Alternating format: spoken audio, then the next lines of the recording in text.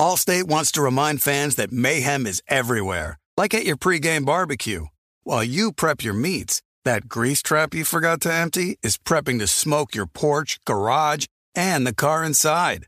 And without the right home and auto insurance coverage, the cost to repair this could eat up your savings. So bundle home and auto with Allstate to save and get protected from mayhem like this. Bundled savings vary and are not available in every state. Coverage is subject to policy terms and conditions. Warning, this product contains nicotine. Nicotine is an addictive chemical. Black Buffalo products are intended for adults aged 21 and older who are consumers of nicotine or tobacco. If you're an adult aged 21 and older and use nicotine or tobacco, I want to tell you about Black Buffalo's award-winning nicotine pouches. What are they made of? Cured edible green leaves, food-grade ingredients, and pharmaceutical-grade nicotine. No tobacco leaf or stem. So if you're 21 and older, consume nicotine or tobacco, and want to join the Black Buffalo herd, head over to blackbuffalo.com to learn more. You can order nicotine pouches online, and they ship directly to most states. Or check out their store locator to purchase pouches at thousands of retail locations around the country. Black Buffalo Tobacco Alternative. Bold flavor, full pouches. You know our trusted partner TireRack.com for their fast, free shipping, free road hazard protection, convenient installation options, and their great selection of best tires, like the highly consumer-rated Hankook Dynapro AT2 Extreme. But did you know they sell other automotive products? Wheels, brakes, suspension, just to name a few. Go to TireRack.com/Colin. TireRack.com, the way tire buying should be. The volume. The 3 and Out podcast with me, John Middlecoff, is presented by FanDuel Sportsbook. It's the NFL playoff time, and there's no better place to get into the action than FanDuel.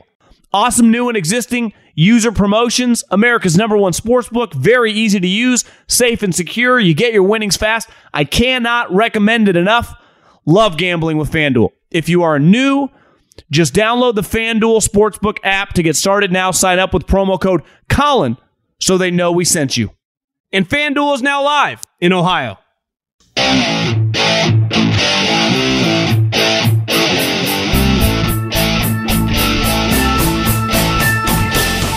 What is going on, everybody? John Middlecoff, 3 and Out podcast. How are you guys doing? Playoffs are here. Let's roll. Not going to waste much time. You listen on Colin's feed. Make sure you subscribe to 3 and Out. Subscribe to the Volumes YouTube channel. If you like watching video, we got you covered there. Middlecoff mailbag. We'll have one this weekend, Sunday, also with the reaction from the Saturday games, which will be the Chiefs and the Jags and the Eagles-Giants game. So we'll have a podcast on Sunday morning, then another one on Monday morning, then another one on Tuesday. Time to rock and roll. So make sure you subscribe to the podcast. Make sure you share it with your friends. Make sure you fire in those DMs at John Middlecoff, Middlecoff Mailbag. Fire in those DMs. Get your question answered here on the show. And playoffs are here, baby. Let's roll. But before we do, can I tell you about my friends at Game Time? Here's what I need you to do. Go to the App Store and download the fastest growing ticket app called Game Time. And when you do, sign up, use the promo code JOHN, that's JOHN, and get $20 off your first purchase. I'm going to an NHL game, my first ever hockey game. I might become a big hockey guy. Hell, I might start a hockey podcast. Love it so much. I'm going, check out the Coyotes, playing the Washington Capitals Thursday night because of my friends at Game Time. I went, downloaded the app, promo code John, boom, I'm going. Hockey, basketball, college and pro, the NFL. You live in one of these cities. You live in Philly or San Francisco or Kansas. I guess the games could potentially next week in Atlanta. And you want to go to these games, concerts, you name it. Take your son, take your wife, take your girlfriend, take your brother. Game Time. Fastest growing ticket app going right now. I swear by them. I use them. And I want you to too. So download the app. Promo code JOHN, JOHN, fastest growing ticket app in America. And get yourself some tickets on me. No big deal.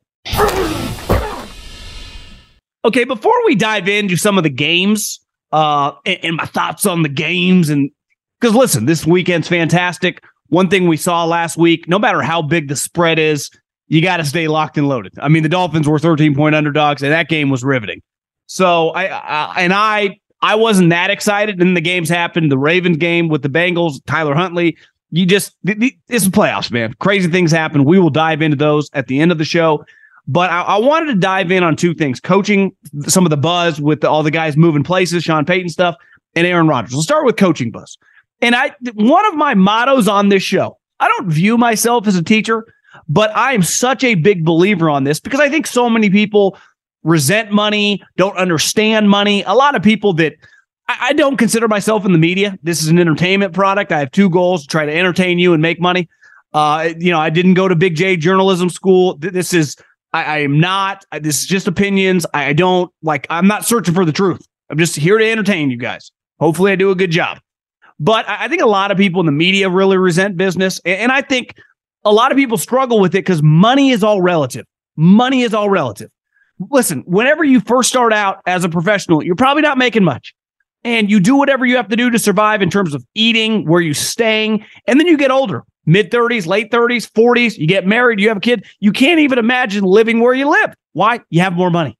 If you are doing well and your income doubles or triples, you probably don't eat at the same restaurants you ate at years ago, right? I used to eat. Now, as guys, we used to always have a soft spot for fast food. But I'm just saying, if you're going on a date with your wife, it might be a little different than if you dated her when you guys were both 22, if you're now 40 and you're having some success. It's no different in business. When you start a business, or the infancy of a business, and you're not funded by big VCs, you're probably pretty tight with decisions when investing in stuff, when buying stuff. Like, you don't just waste money. Why? Because money matters. The bigger you get, and you saw some of these tech companies over the last decades, you start throwing around some cash. You don't view it the same. It's no different in the NFL. Once upon a time, the NFL was not some behemoth cash cow. I was watching Major League the other day. With Charlie Sheen, Wesley Snipes.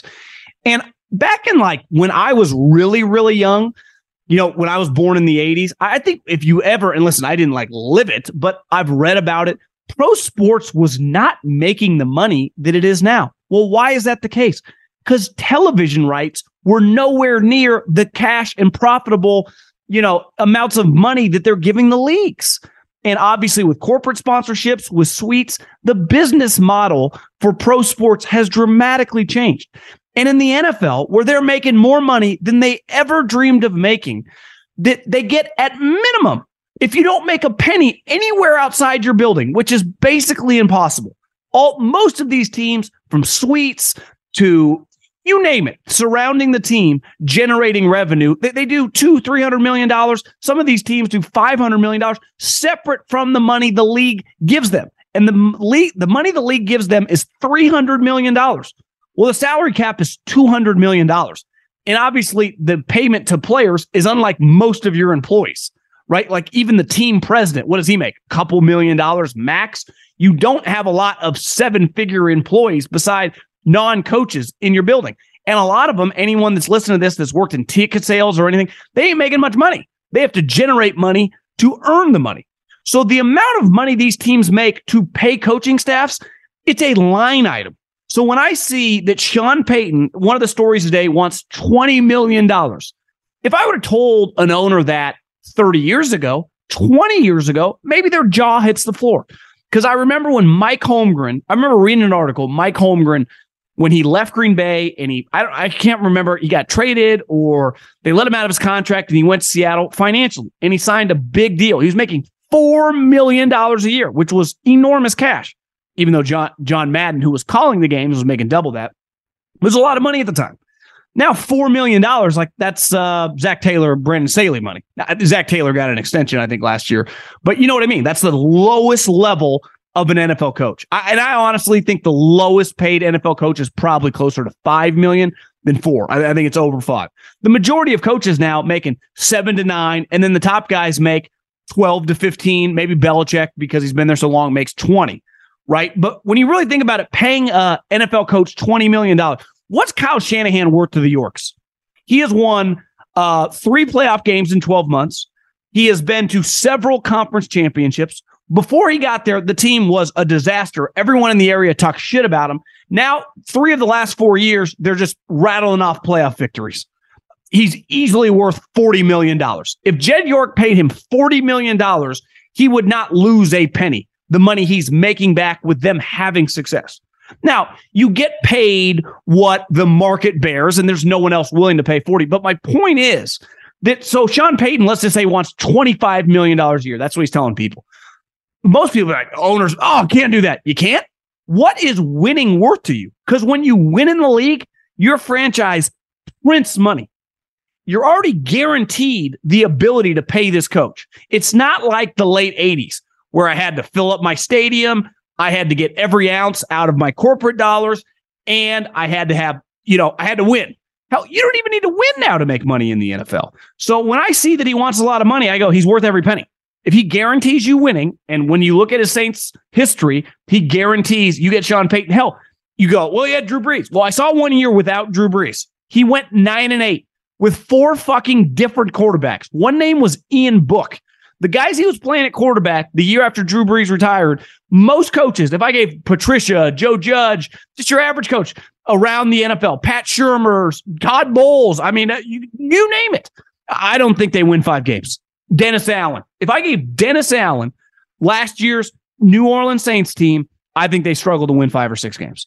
So Sean Payton immediately, like, I just never understand these numbers, like, because Dean Spanos, I had someone, and listen, I don't bring a lot of like people talking shit about me on social media, whatever. Like I've learned none of it matters. I think Twitter, Instagram, it's all fake world, right? Because the conversations that we have in reality, in real life, when you're sitting down with friends, with business partners, never quite sound like the conversations that are happening on the internet. So when someone comes after me and whatever, it's like, I don't even care. Now, sometimes I interact, I'm bored sitting on the couch, whatever, but I don't actually think it's real life.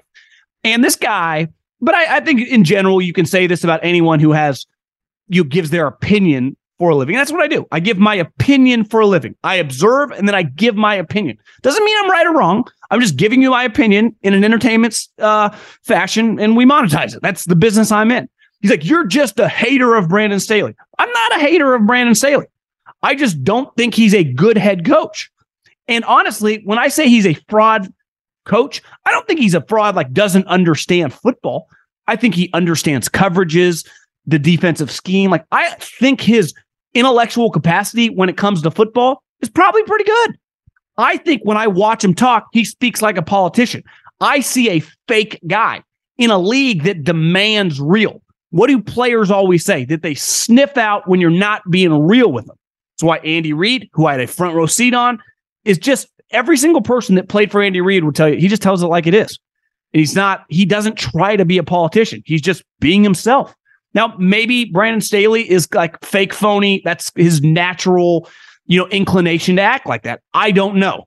I've heard people that work with him, and I've heard other shows say this. I had heard the same thing, kind of a know-it-all, which is kind of weird. He's only been in the league, 6-7 years. It's not like he's a 25-year lifer.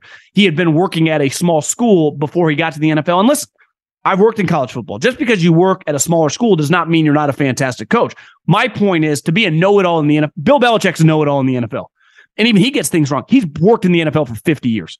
Andy Reid, Pete Carroll, these guys have been working in the NFL since the early 90s, late 80s. Like your point of reference is just dramatically different than a guy that came in when the all-pro team included like Khalil Mack and J.J. Watt. Like, do you remember Troy Aikman and Larry Allen? Like, if you coached against guys like that, your perspective is just dramatically different.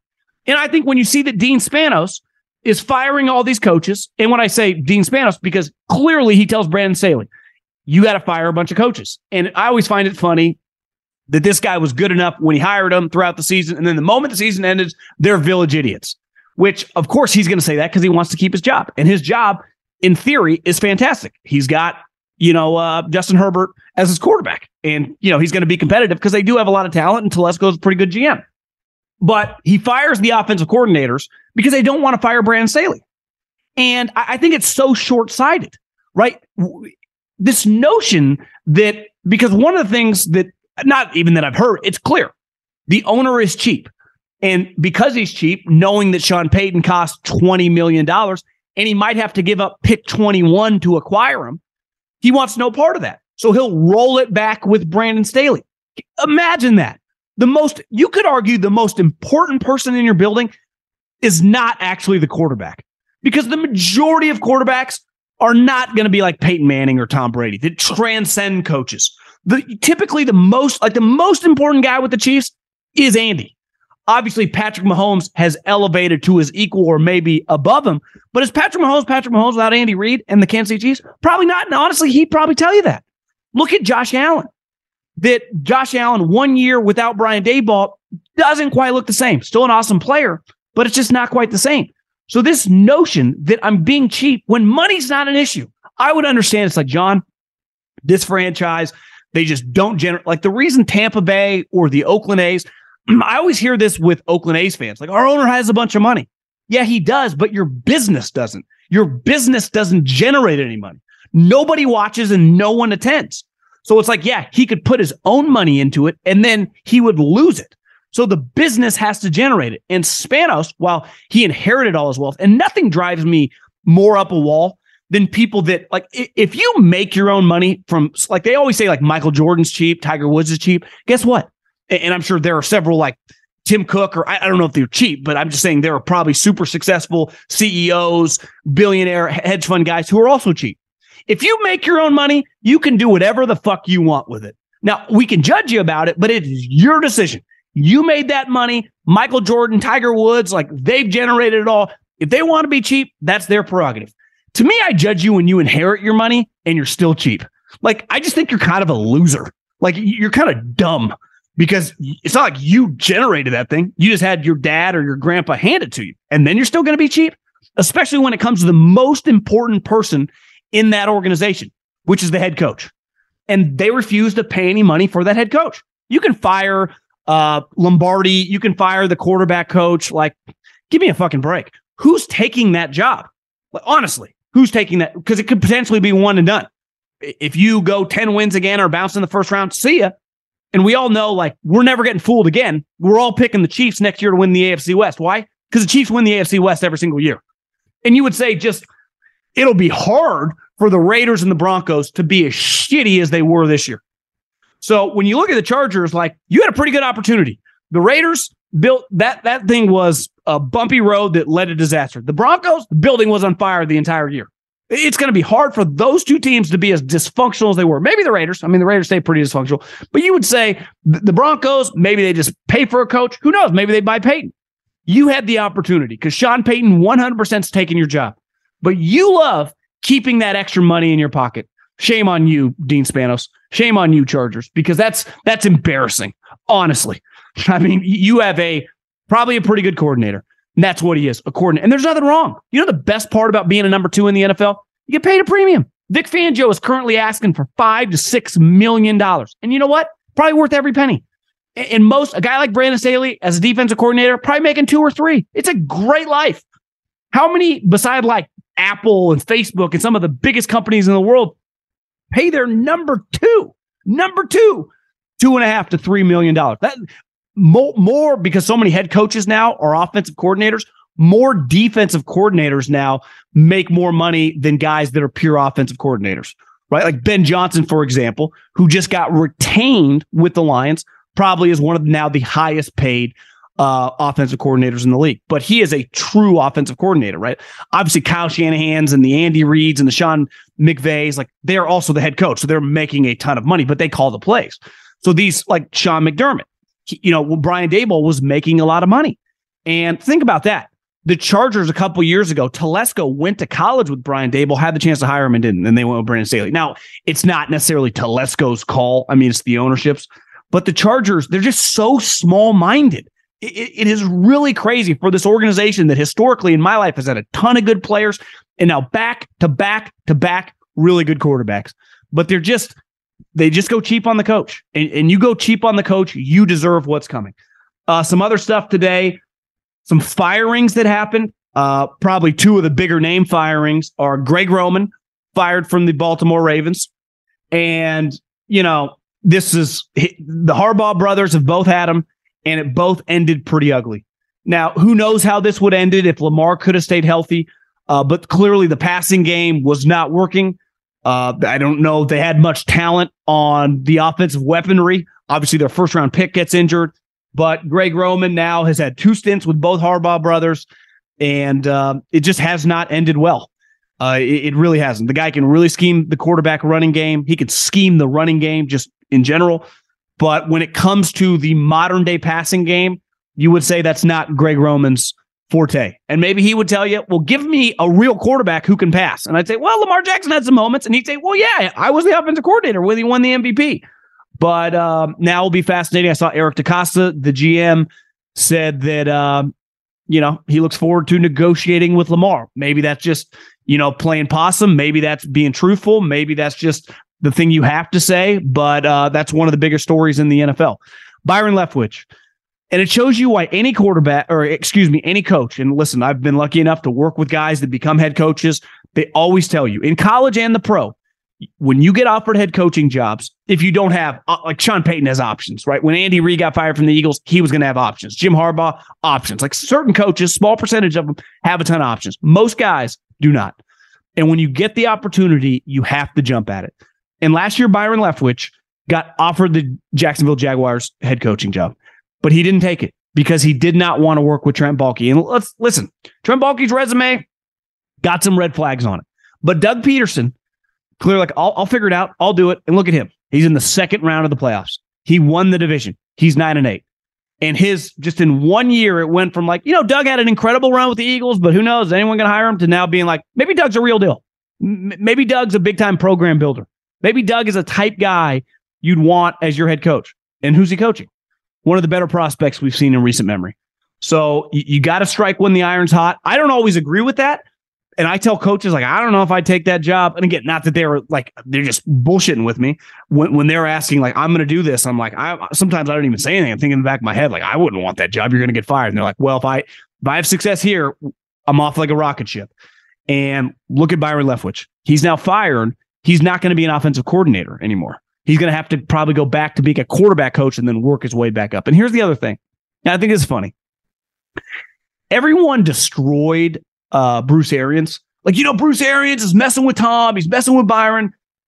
We have a long history of Bruce Arians. He's successful. When he runs an offense, they score points, and they're pretty good. You remove Bruce Arians, and you let Tom and Byron just kind of figure it out on their own. We saw what happened. It was pretty ugly. So good year for Bruce Arians stock. 2 GMs were hired. Monty Osenfort, I might be saying his name wrong, bald guy, rooting for him. Came to Arizona. As someone in the NFL texts me, listen, $3-4 million a year, live in Scottsdale, pretty good gig, which I agree. It's a great place to live. Fucking love it. I wish I would have moved here years before I did. Tough job, though. Really is, because you're all in on Kyler Murray. Well, you're not actually all in on him, but your contract is stuck with him. So that obviously they're interviewing head coaches. I would guess, don't have any inside information, that he ends up hiring Brian Flores. Patriot guy, worked for the Patriots forever. Talked to some people that worked around Monty. Very impressive guy. High character, low ego, good at his job. So people really like him. He spent the majority of his career with the Patriots, but also worked for the Texans and then worked for the Titans. People talk to a guy that knows him really well, loves him. Very well liked. To me, your biggest hire, we always got to draft well. The number one thing an NFL coach has to do, an NFL GM has to do, is hire the right coach. So his job right now all comes down to that. It went from them hiring co-coordinating GMs and keeping Vance Joseph to actually we'll just go with this guy. And then the Titans hire Rand Carthen. He played in the NFL for a little bit as a running back, was on some of those Peyton Manning teams from Florida. He's from Florida, but then played with him with the Colts in the mid-2000s. Talked to a guy today that worked with him with the 49ers. Loves him. Great leader. Impressive guy. Just kind of has some shit to him in terms of when he walks in the room, he's got a presence to him. To me, the only question with this job, are you just tasked with doing all the legwork and then Vrabel picking the players, or is Vrabel going to work with you? Then the elephant in the room is, does he like Trey Lance? Could Trey Lance be had this offseason? Would the Titans trade a second-round pick for Trey Lance? And would the Niners think about doing it? Because I probably would. Now, I don't know. I've talked to Rand a couple times briefly through DMs over the years. He's been with the Niners for a long time, so he's had a front row seat of building playoff teams. The type players like him and Vrabel probably see eye to eye on the type guys they're looking for. I don't know if he was one of the guys pounding the table for Trey, if he wasn't all in on Trey, but that's something to keep an eye on. The Steelers keep Matt Canada. I would imagine Steeler fans aren't super happy, though.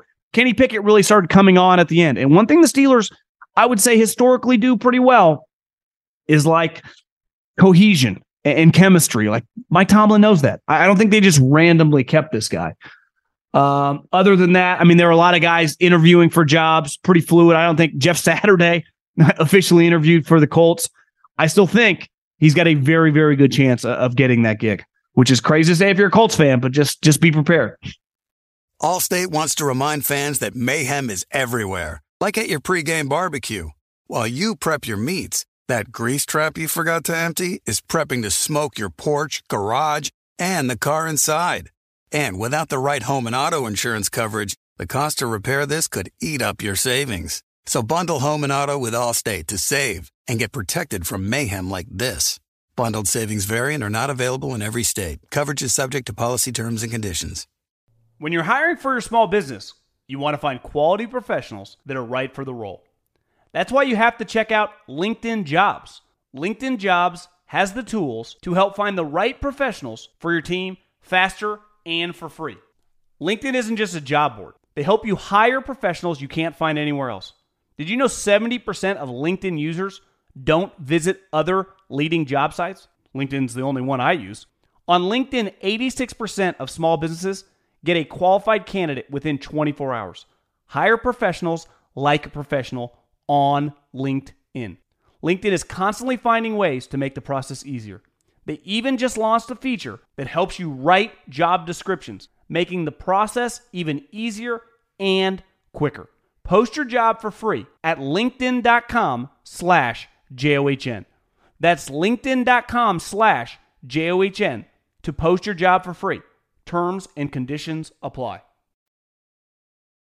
Bet the NFL playoffs with FanDuel, where every play is a rush. This weekend, FanDuel's giving all customers a no-sweat same-game parlay during the divisional round. Doesn't matter if you're new to FanDuel or already have an account. You'll get free bets back if your NFL same-game parlay doesn't hit. Same-game parlays are the perfect way to combine your bets, 2 or 3 or 4, for a chance at a bigger payday. You build your own or choose from one of the popular SGPs pre-built for you in FanDuel's top-rated sportsbook app. However you want to play, bet the NFL with a no-sweat same-game parlay. Just sign up, promo code Colin. If you don't already have an account, that's promo code Colin to get free bets back if your same-game parlay doesn't hit. Make every moment more with FanDuel, an official sports betting partner of the NFL. 21 plus and present in Arizona, Colorado, Connecticut, Indiana, and Louisiana. Permitted parishes only. Michigan, New Jersey, New York, Tennessee, Virginia, or West Virginia. First online, real money wager only. Refund issued as non-withdrawable site credit that expires in 14 days. Restrictions apply. See terms at sportsbook.fanduel.com. Gambling problem? 1-800-NEXT-STEP or text NEXT STEP to 53342 Arizona, 1-888-789-7777, or visit ccpg.org/chat. Connecticut, 1-800-GAMBLER, or visit fanduel.com/RG. In Colorado, Indiana, Jersey, and Virginia, 1-877-770-STOP. In Louisiana, 1-800-270-7117. For confidential help in Michigan, 1-877-HOPENY, or text HOPENY 467-369 in New York, Tennessee. Red line 1-800-889-9789 Tennessee. Visit 1-800-GAMBLER.net in West Virginia.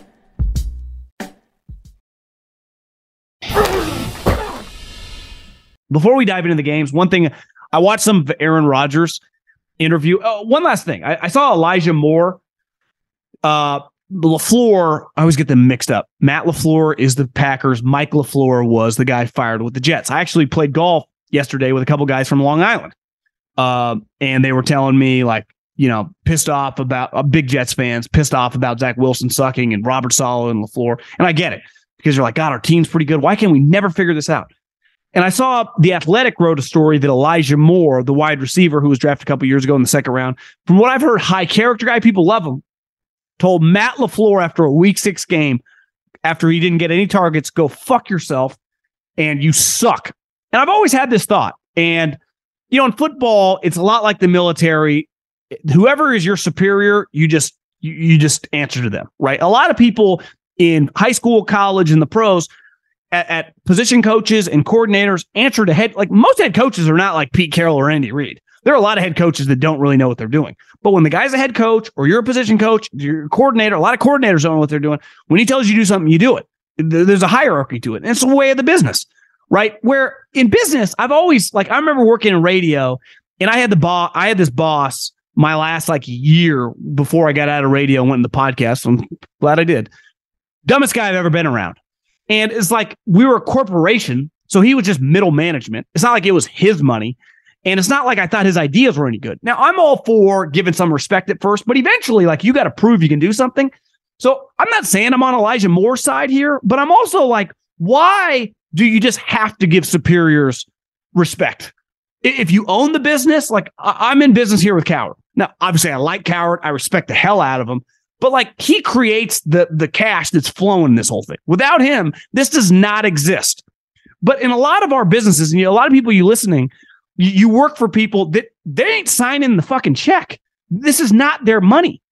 And I just have to answer to you why. Because you have some title? I think you're an idiot. So I'm defending Elijah Moore here from the sense of I think a lot of players want to go. It's one thing to snap on a guy that knows what he's doing. Maybe LaFleur has no clue. Maybe LaFleur has no business being a coordinator. And I just think it's always funny that you just because a guy's a boss, if he's a boss, if he owns the company for sure, whether I agree or not, I got to answer to him. But if you're just middle management, it ain't your cash. You're an idiot. You just got it because you're buddies with some other middle manager that recommended you in the whole, corporate, hierarchy where half the people in the corporation don't even know who you are. I've always struggled with that one. Probably why I was meant to just kind of go into the world I've gone into.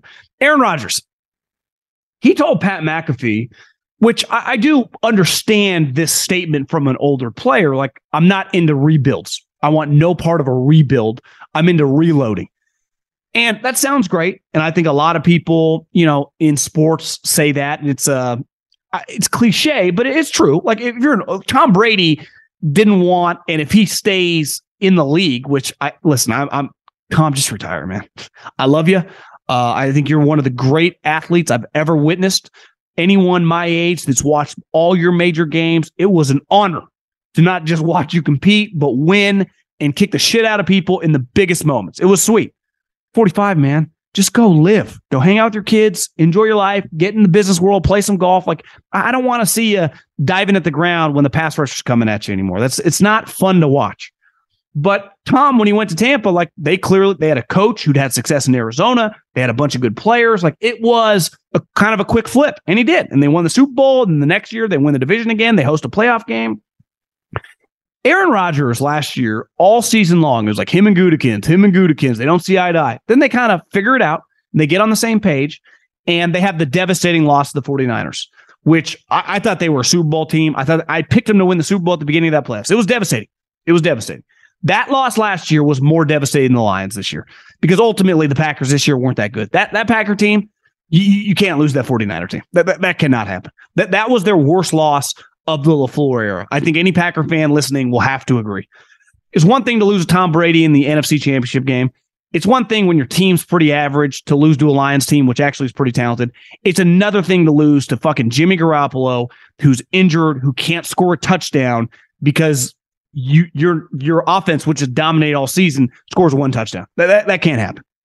But he chose, and it's not like when he re-signed with the Packers, he's like, Devontae's back. No, he knew Devontae was leaving, and he still chose to take the $150 million. And I have a life philosophy. Again, I celebrate people taking money. I am as pro-capitalism as anyone you're going to hear that talks about sports for a living.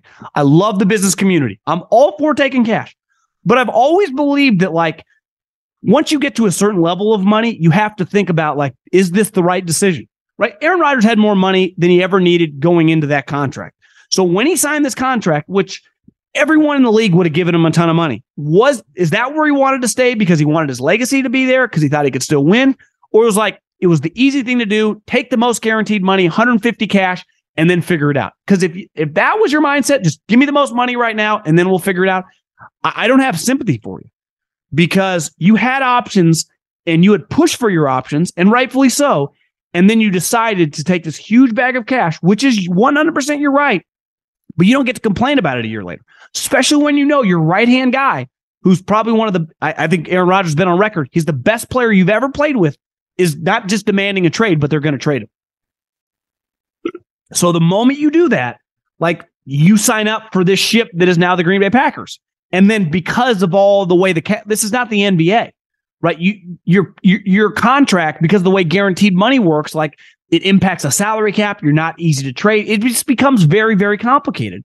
And I do wonder if he knows what he knew now, even though a lot of us thought this the moment Devontae was traded, like, Aaron, now's your time to get out. And he didn't do it. And I just refuse to feel any sympathy for a guy that took all this cash and now kind of complains, like, rebuild, reload. He says he can still win an MVP. And I probably agree with him. Like, if you put him on like the 49ers, or you put him on shit with like DK Metcalf and some of these guys, Kenneth Walker. He traded him some teams you put him on the Pittsburgh Steelers. Like, there are a lot of teams with a lot of talent that I think he could have a lot of success in.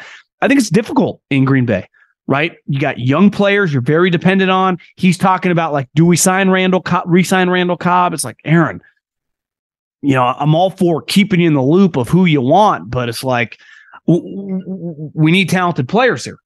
My phone is just blowing up here. So I don't know. If you ask me what I think Aaron Rodgers is going to do this offseason, I don't feel good about, like, I don't think he's going to retire, but I think trading him is probably a little more complicated than it feels. Let's dive into some of the week's games. I'll just go AFC and then NFC. I think the Jacksonville Jags, if I was in a business relationship with Trevor Lawrence, I was his coach, I was his general manager, worked in the front office, I was the ownership, I would be so ecstatic for these last 3 weeks, because the Titans game was win or get in. It didn't go that well for Trevor. I thought he didn't even play that well, but they won. And then in the first round of the playoffs, he has, I don't even think it's hyperbolic to say this, the worst half of his entire life. I can't imagine a guy, and definitely since high school and college, that's the worst half Trevor Lawrence has ever played. And then he comes back and he shows the mental fortitude. Like, I'd be all in on him. I think we got a guy that in a year or two should be considered in the group of Burrow, Allen, and obviously Mahomes. Maybe not be as good as Mahomes, but like can be an excellent elite player. We also won, like, our Super Bowl was kind of last year, that comeback. Remarkable moment for the franchise. I think it's going to be really hard to keep the gas pedal down, especially on the road, in the cold.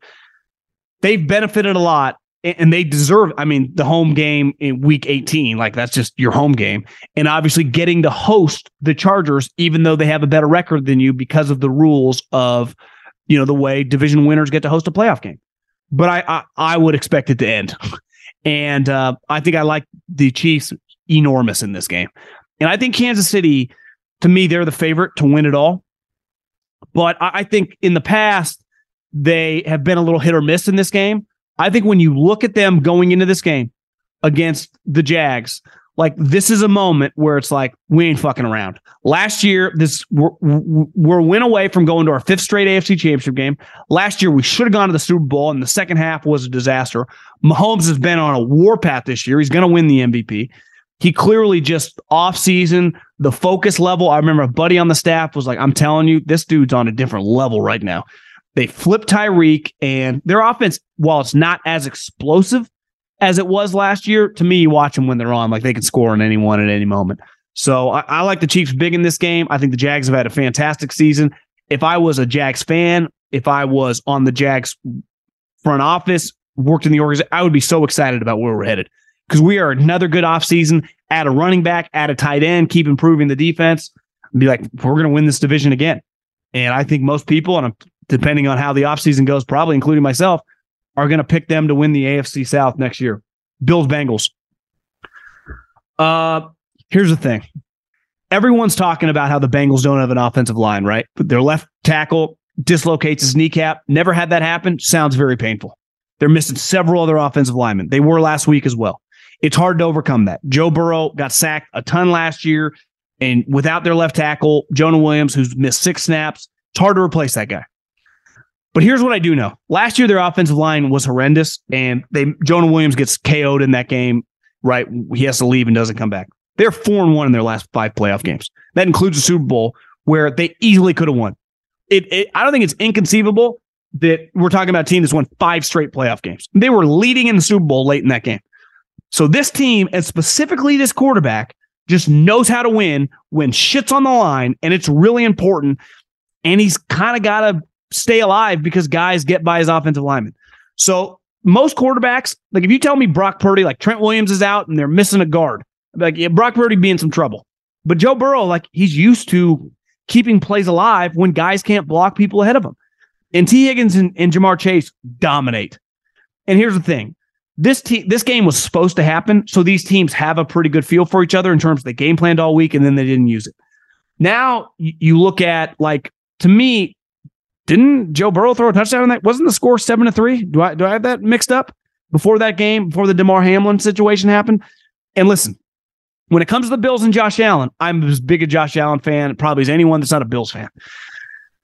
But he throws a lot of picks right now. And it's one thing, like some of Dak's picks, in fairness, are bouncing off guys. Josh Allen's hitting guys in the hands. Like some of those Trevor Lawrence picks, hitting Asante Samuel in the hands. Like Josh, sometimes, and Mahomes, this happened to last year, like dump the ball off. And here's the thing. When you're in the front office and you're in a window to win now, and you go all in on one specific older player, I understand why Von Miller, the stretch that he had last year for the Rams, all those sacks. He had a sack in Week 18. He had a sack in all the playoff games and the Super Bowl. He was remarkable, and he's one of the great players of all time. But he was also kind of old, and he'd been banged up before. They paid him $50+ million in guarantees. And if you told me he was in this game, fully healthy, I'd be like, the pass rush for the Bills is going to be too much. Well, he's hurt. Now, listen, obviously, it's a freak injury in ACL. Well, he's had multiple ACLs in his career. And this is when you go all in on an older player and you're going to be just a powerhouse team. Like, it's going to be hard for that guy to be there in January. It just is. And Von Miller's not there. So I lean the Bills to win this game, but I talk about Stuckey. I'm going to take the Bengals on the points for sure. And honestly, I might sprinkle a little Bengals money line. NFC. I think all the pressure's on the Eagles, man.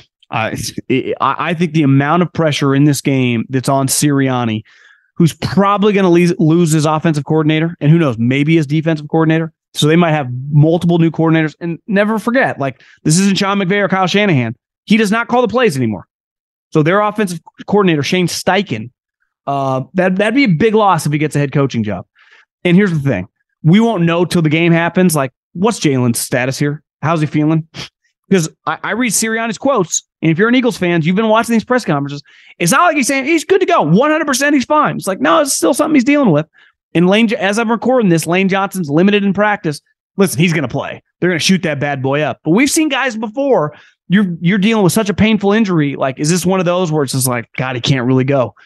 And listen, the Giants do not have the firepower. They just don't. Some of these teams historically that have came out of nowhere and then started rattling off playoff victories, the Giants have done it a couple times, right? With Eli Manning. They had higher end players. Like, how many high end players do the Giants have? Saquon, Dexter Lawrence. Like, Kayvon's not what OC and some of those guys were in the peak of their powers when they went on runs. He might be in a couple years, but he's not right now, right? So I just don't think they have enough. I just watched the Eagles-Cowboy game from Christmas Eve. Listen, if you have NFL Plus, highly recommend just watch that game, because you might have missed it. Christmas Eve, holidays, hanging with the fam. That game was remarkable. The Eagles, if Jalen is just close to 90%, Devontae Smith, I didn't quite realize what a year by that guy. 95 catches. AJ Brown is, I don't know if we do a good enough job as like, are we sure he's not the best wide receiver in the NFL? Like, you could make that argument. Like Devontae, him, Justin Jefferson, like Tyreek, he's right there. And Devontae, in a weird way, he's flown under the radar. So the Eagles have no business not winning this game.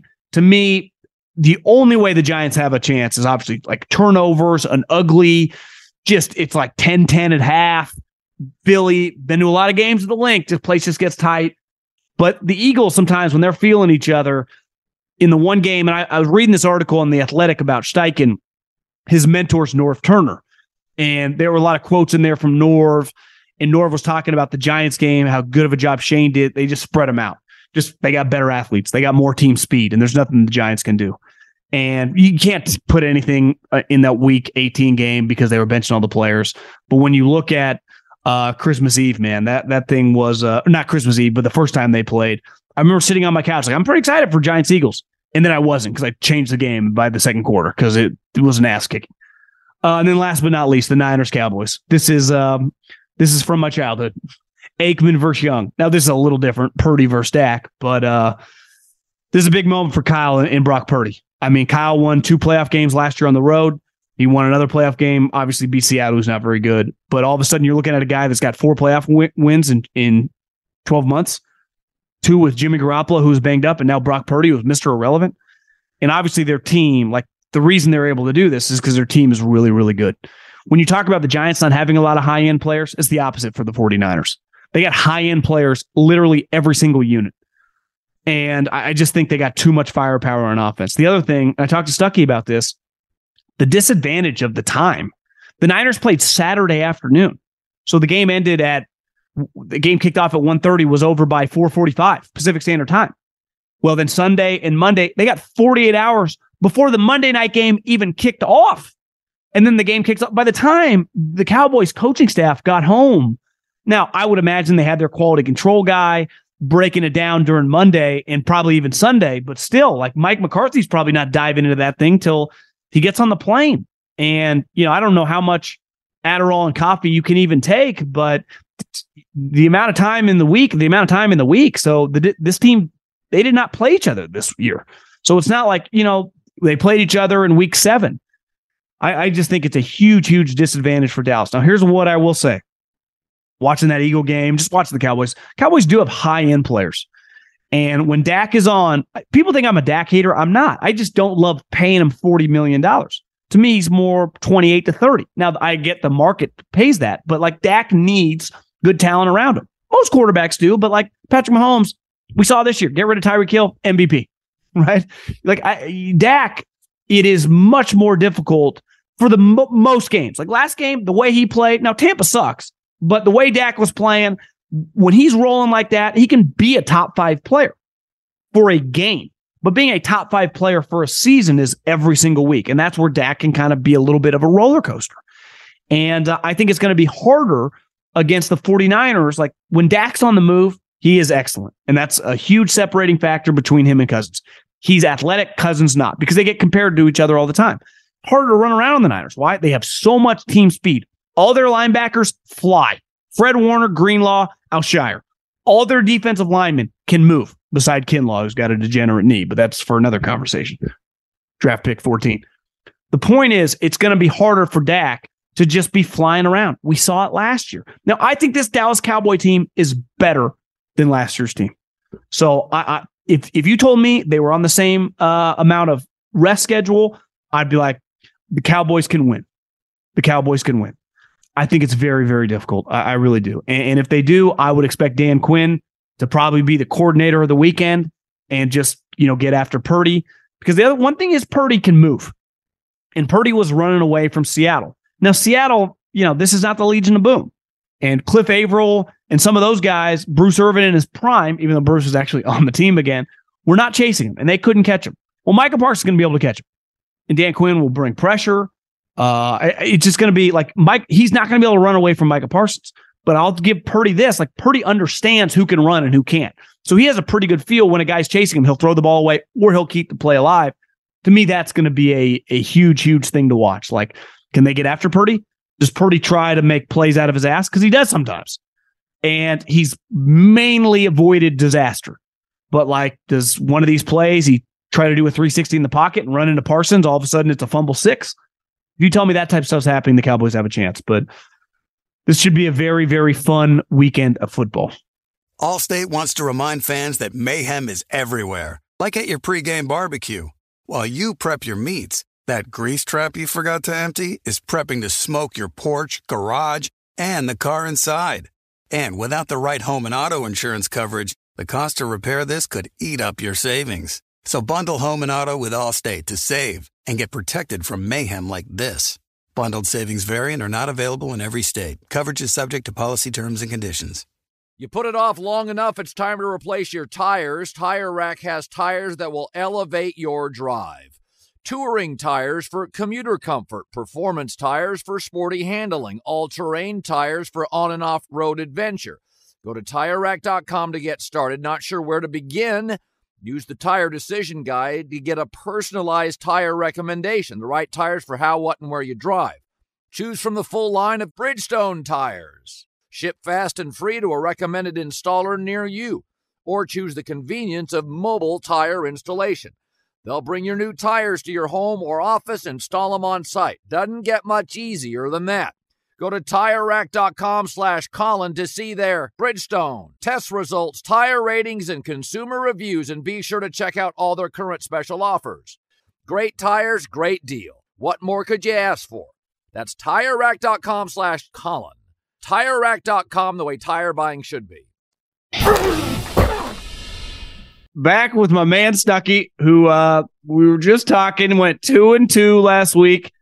Well, he had the Chargers, and the one franchise in American sports, college or pro, that you definitely cannot turn the TV off when they're up 27-0. It would be the Brandon Staley. Honestly, it could be any coach of the last decade led Chargers.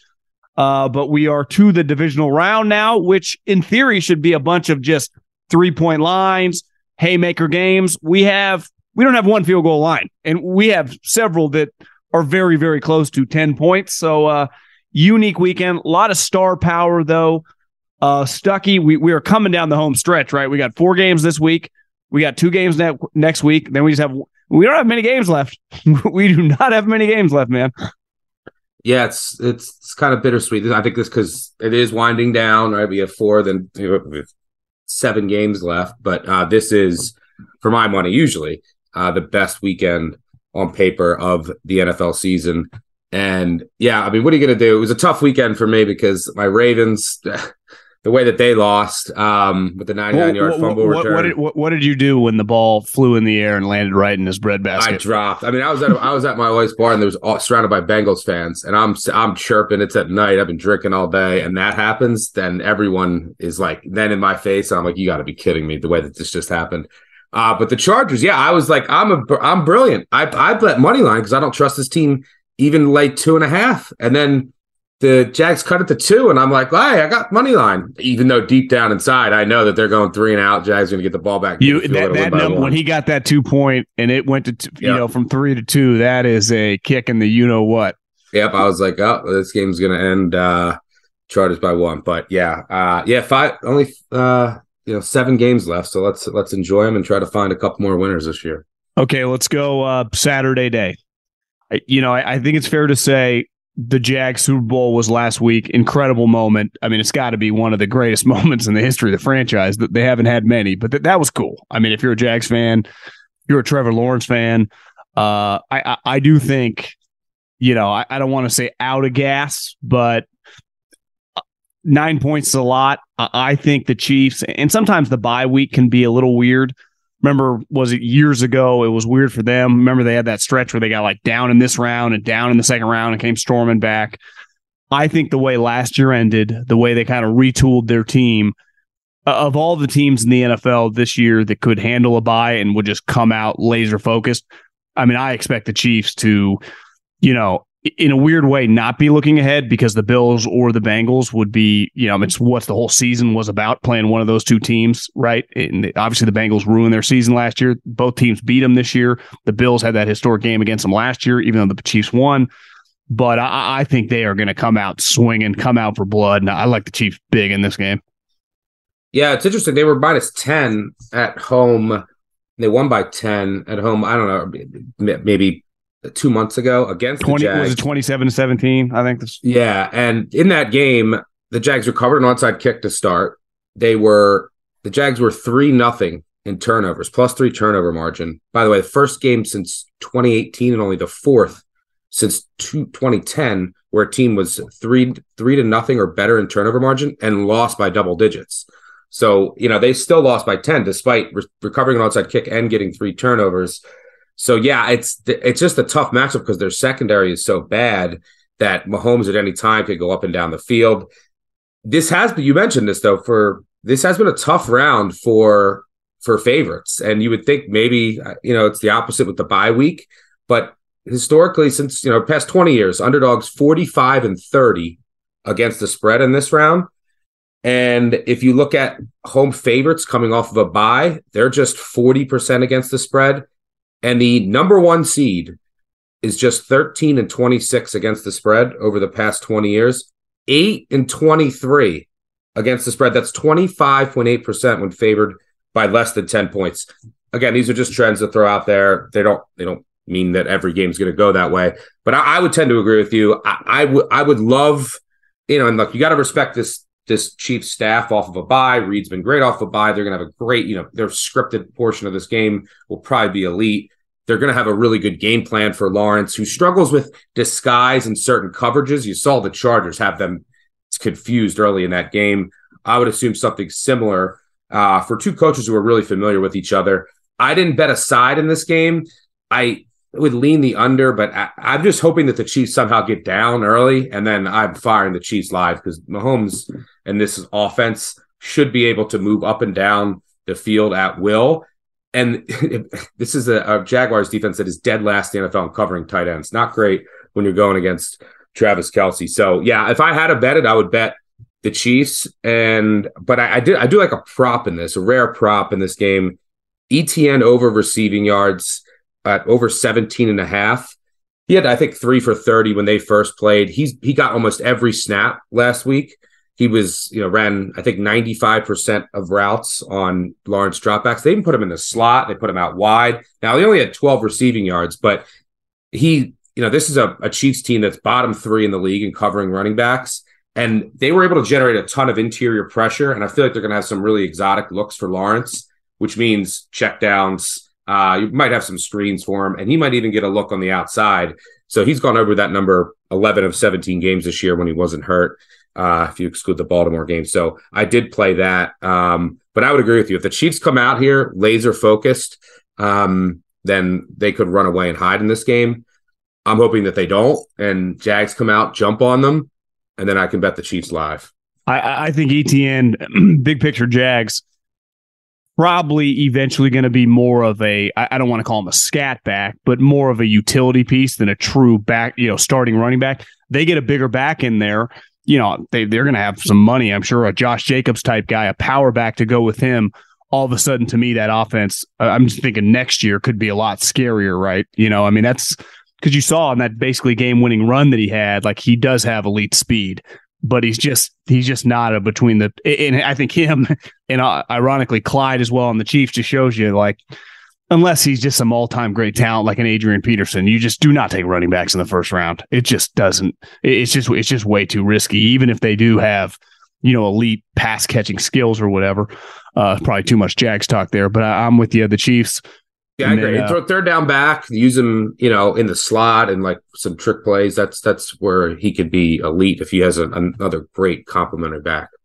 Yeah, so I'm with you there. And if I wanted to push back on hammering the Chiefs, the one thing Doug will show is he'll just keep throwing bombs. So hell, they could be up 30-10, and you get a couple late scores, and all of a sudden you cover.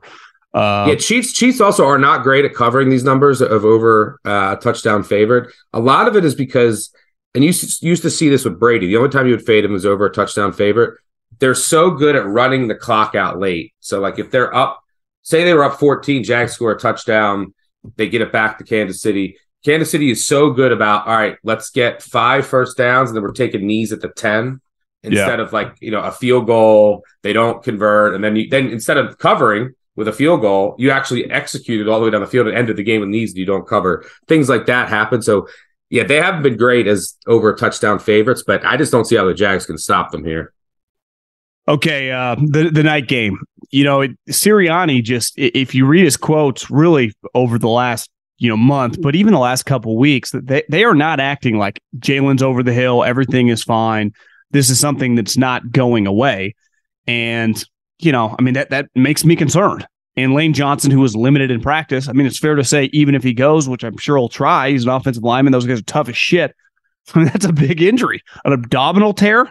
Those 2 injuries on 2 of not just the best players on the team, and they were 2 of the best players in the league, and they were a huge reason this team has dominated.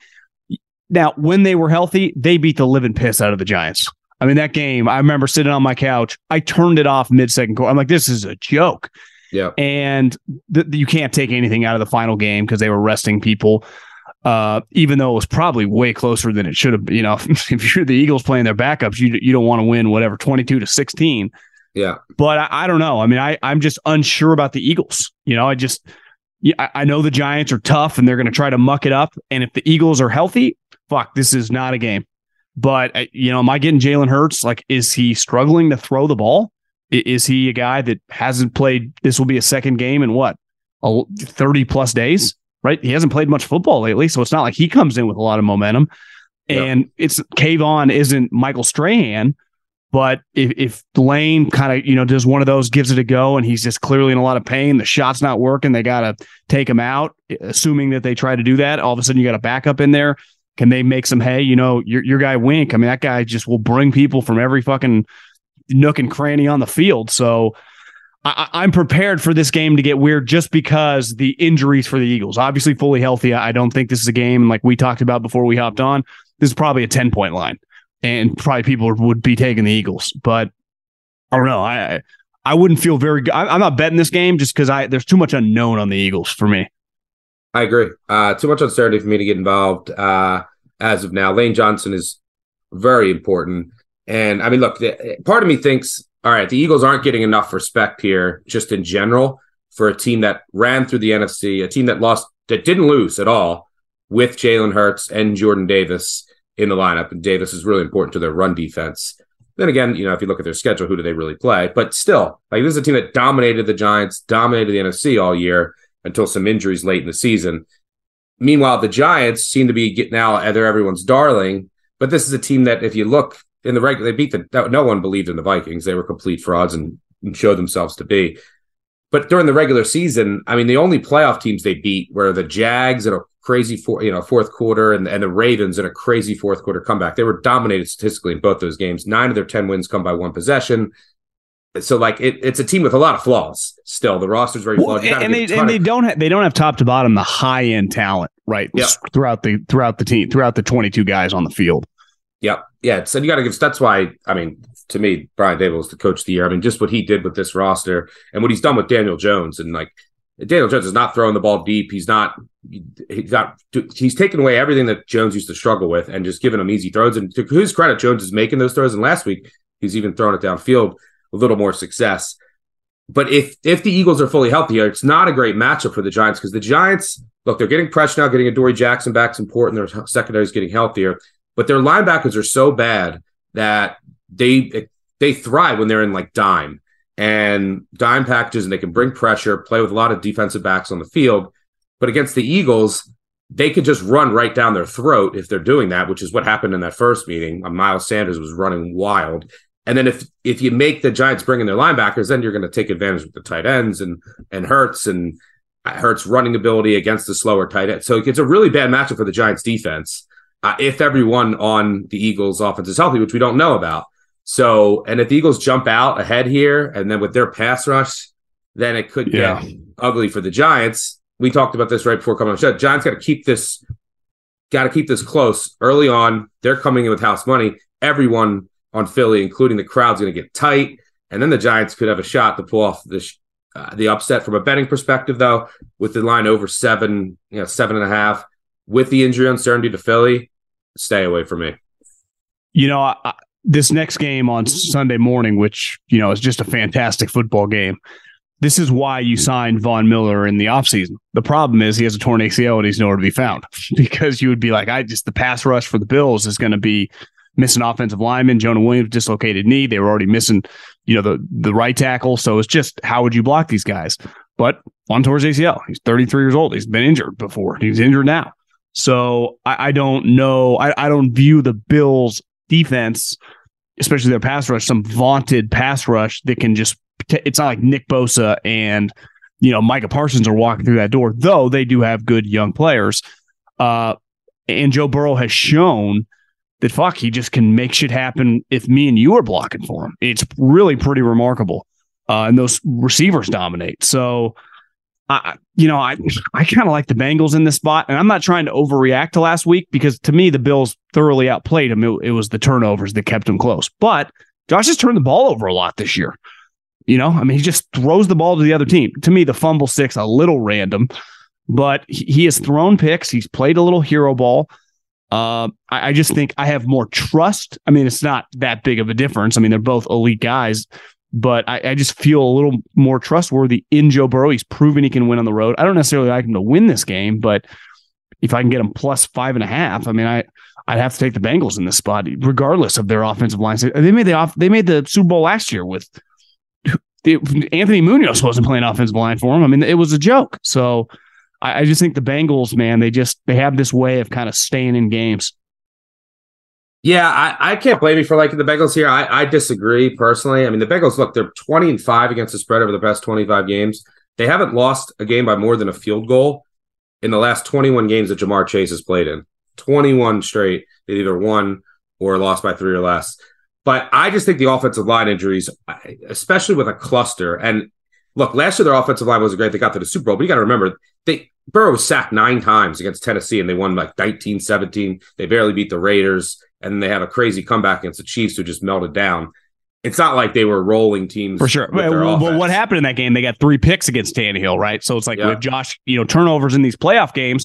You saw your team with the Ravens. Here. If Allen turns it over, then this game will be close. But having those 3, and then you lose Alex Cappa, who's arguably your best offensive lineman in the interior. Now you're missing 3 offensive linemen all at once. And then you're going on the road. So And if you look at last week in the second half, the Bengals offense couldn't do anything after those offensive line injuries occurred. They had 1 5-step drop back in the second half. Burrow was under pressure right away, and the Ravens don't have some great pass rush. Bills can still generate pressure without blitzing, and you don't want to blitz Burrow, which is good here for Buffalo. And the other side of the ball, I do think that the Cincy defense is a tad overrated, which is one of the reasons why I like Buffalo here. I mean, if you look, their metrics are really good. I really like their defensive coordinator. But out of the 18 quarterbacks they faced this year, 9 were backups. I mean, you just look at the last 2 weeks. I mean, you clinched the division, you beat Anthony Brown, and then in the playoffs, you get to play Tyler Huntley. You lost to Jacoby Brissett, you lost to Lamar Jackson. Just within their division, they got to play Cooper Rush when they played the Cowboys, Joe Flacco when they played the Jets. This is a team that benefited from a ton. PJ Walker, like a ton of bad quarterbacks. And the Steelers quarterback situation, until the last couple of weeks wasn't great. Yeah, I mean, they lost to Trubisky and then they beat Pickett, but gave up 30 to the Steelers in that game. So I do think that there's some, we got to remember they lost to Awuzie, their starting corner. There's some holes at corner and at linebacker on this defense that I think the Bills can exploit. And then the Bills statistically have the best special teams in the NFL this year. Bengals struggle. Their kicker has been struggling a little more than I would have expected this year. I like their staff a little more too. So home field staff, you have the Bengals offensive line injuries. I think the Bengals defense is a tad overrated. The special teams, everything favors the Bills here. The wild card is the turnovers. So if Allen, which are fluky and hard to predict, we saw that with Prescott. There was the turnovers, and then last week he throws 5 touchdowns. So I can't blame you for liking the Bengals with the points. I just think the offensive line injuries on the road, it's having a cluster like that, it's going to be really, really tough for Cincy here. But back in Joe Burrow, I could never blame you. Okay, if the Cowboys had done what they did on Sunday or even on Saturday, and they were on the same schedule as the Niners, I would understand. And if I was going to bet the game, I would take the Cowboys and the points over a field goal. But the disparity of time off this late in the season, when the Cowboys have been on the road, they did that Thursday night game with the Titans, last Thursday night game of the year, Washington right on the road, then last week on the road Monday night, when the Niners play Saturday afternoon. So by the time that they get back to Dallas, 3, 4, 2, and whatever, the middle of the night, the coaching staff probably goes to the office, all popping Adderall, slamming coffee. I mean, they got to be just gassed. Even the players take a night off. To me, because clearly if Dallas plays a good game, they're a really good team. They got really good players. They could hang with probably anyone in the league, right? But because I think they're better than last year. Mike is probably a little bit better when Dak's on. CD's kind of coming into his own. Schultz is a stud. That they relied more on Pollard now than slow Zeke, and Zeke's just really the red zone guy. But I do think that, and maybe the game's close early, but eventually you're going to run out of gas. That time off. The Rams won the Super Bowl last year, Monday night, but they were at home. I think being on the road, especially that's a couple time zones for the Cowboys to come back to Tampa. It's not like a 30-minute flight. I think that's really, really tough. Now, I was doing some research that some of the inactives for Dallas, obviously Tampa, they're a throwing team, so some of the defensive tackles that will probably be active for this game to try to neutralize. Dan Quinn's clearly a pretty good defensive coordinator who's been around the block, playing Brock Purdy. But it's not like just Brock Purdy, right? Kyle can get his playmakers the ball pretty easily. He hands the ball off a lot. Even some of the throws, he throws quick screens. He's not dependent like Josh Allen on 7-step drops, pushing the ball way down the field. It's easy for him to get the ball to his playmaker. So, I like the Niners in this game. Well, I figured you would. I took +4, would take +3.5. And I'm not I think the Cowboys are good. Like, and I've said it all year, and people are like, oh, they're not that good. I do think they're good. And I think they could win this game. It's just, It's going to be, I would think that if it was a Saturday or Sunday. The Monday night game playoff, that's fucking difficult to overcome, in my opinion. Yeah, I agree with you. I'm not discounting that 4th straight road game. You're going across the country, the rest disadvantage. It's definitely a factor. Yeah, a lot of Adderall in those coaches' staff rooms all week, but here's the thing. I mean, look, Purdy he's faced a really easy schedule of defenses. He's been in great game states, and Shanahan's going to put him in that position. But this is by far, I think, the best defense from a pressure perspective and from an exotic look perspective that he's going to get. We'll see if he can stay mistake free. But I also the key, I think, in this game is I think that if the Cowboys haven't been struggling lately, and the Niners who've won 11 straight, this line would be a field goal, and you do have to account for the rest and the travel. But I had to take 4, and I still would take 3.5. The one factor that I think is not maybe being accounted for here, and for what it's worth, teams on a 10+ game winning streak in this round or later are 1-13 against the spread over the past 30 years. Is the San Francisco secondary. I think that there might be more cracks than we know, and we've seen it a few times. Like, they've had a very easy schedule similar to the Eagles, but we saw what the Raiders did. We saw what the Seahawks did early in the game, and if you look at some of their deep passing stats, like if you can get some time or give yourself time, there's some cracks in that secondary, and there's some opportunities that you can have. The San Francisco defense is elite, but I think that from a pass defense perspective, there's going to be some opportunities here for Dak, who I think is going to carry over a lot of that momentum from last week. No one needed a week like that more than him. So I think this ends up being a classic. RIP. I wish we'd Summerall and Madden on the call, and this ends up being 20-17. Well, one thing that's interesting in this game, because I think a lot of people think that this has a chance to be really close, and they should. It was, in a weird way, it was closer last year, the score, than the actual game. But, I mean, Jimmy threw a bad pick to kind of get them back in the game. Okay, well, close games in the playoffs come down to field goal kickers. Last time I checked, Robbie Gould's never missed a playoff field goal, even though it's weird. I don't view him as like he's never going to miss, but it always goes in. That situation last week, I mean, what happens if it's a 10-10 game, second quarter, and the dude misses a field goal? All of a sudden, they start going for 2. They start going for it in spots where maybe they wouldn't.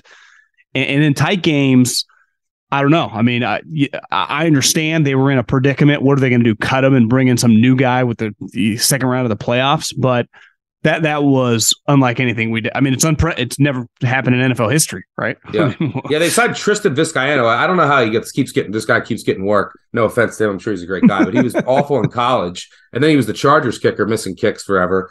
And then how's there just a shortage of kickers? But, I don't know. It's just more people. Yeah, it's a very interesting point. They might, on the road, they might end up going for it on 4th and 1. You're not 4th and 1 early in the game. It's 3-0 late first quarter, and the Cowboys are driving. You're at the 27. Do you go for it? So it probably introduces a lot more variance, and I think a lot of it will come down. And by the way, you probably just jinxed Gold, but I know a lot of it probably comes down to if his first kick, his first extra point, his first kick, for sure. Because if that goes through, he was good all year. If not, and his mind, and that's what happened last week, then everything just kind of spiraled, and then you're like, I can't put this kid out again. Let's say they score in the first drive and McCarthy goes for it, right? How does he ever roll him out for a field goal in the game? The kid would be like, it's which to me, that everyone, let's say they score the first drive, it's like, are they going to go for it here? Yeah. And he might. Yeah, I'm fascinated to watch how that plays out. And he was so good all year, and the missing 4. It's like he got the yips all of a sudden. Didn't know how to throw it to first base. Chuck Knobloch status. So yeah, it'll be fascinating to watch. I think it just introduces a lot more variance in the game. I don't know who I would rather be San Francisco, but you might end up being the 49ers, and then all of a sudden, like last week, they go for it on fourth down, get a touchdown against the Bucs, and basically bury them because they didn't trust their kicker anymore. But it's fast. It's going to be a fascinating watch. One final thing to add here is and this is something that I considered, maybe the NFC East was just really good this year, and that's why there's 3 teams in the division round from Win Division, first time since 1997. They went 30-16 against the spread in non-division games this year. So hey, look, maybe the Giants are better than we thought. They're here. Maybe Washington was better than we thought. And Dallas just absolutely put the screws to Tampa. Both teams win on the road. NFC East teams on the road last week. So maybe there's a little bit of value in the NFC East team. I just think this should be a field goal. And maybe a Maher kick decides it, and they lose by a field goal, and San Francisco moves on. But I took the points here.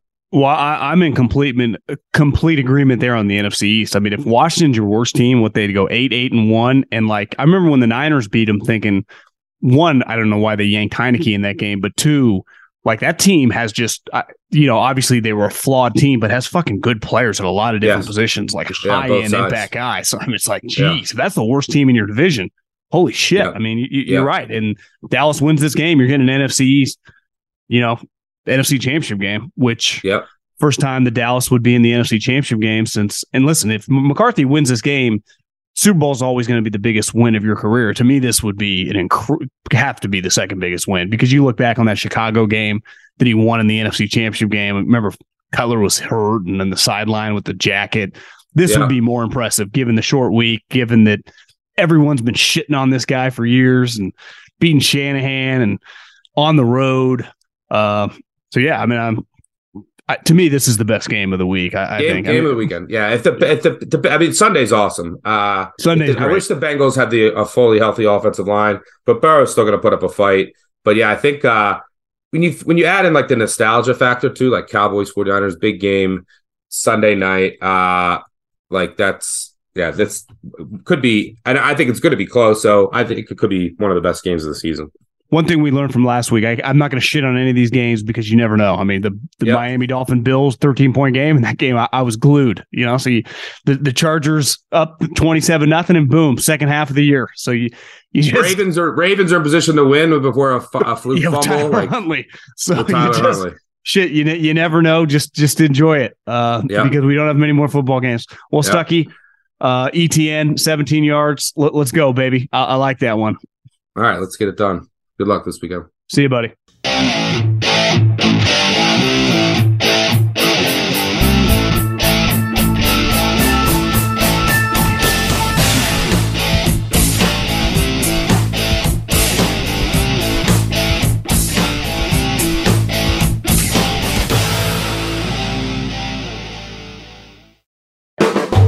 The volume. Allstate wants to remind fans that mayhem is everywhere, like at your pregame barbecue. While you prep your meats, that grease trap you forgot to empty is prepping to smoke your porch, garage, and the car inside. And without the right home and auto insurance coverage, the cost to repair this could eat up your savings. So bundle home and auto with Allstate to save and get protected from mayhem like this. Bundled savings vary and are not available in every state. Coverage is subject to policy terms and conditions. MTV's official Challenge podcast is back for another season. And so are we. I'm Tori Deal. And I'm Anissa Ferreira. The wait is over, guys. All Stars 4 is finally here. And this season takes it to a whole new level. Old school legends, modern power players, and ex-lovers are all competing in Cape Town, South Africa for the prize of $300,000. And we're going to be right here along with you fans, covering every episode on the podcast. Listen to MTV's official Challenge podcast on the iHeartRadio app, Apple Podcasts, or wherever you get your podcasts.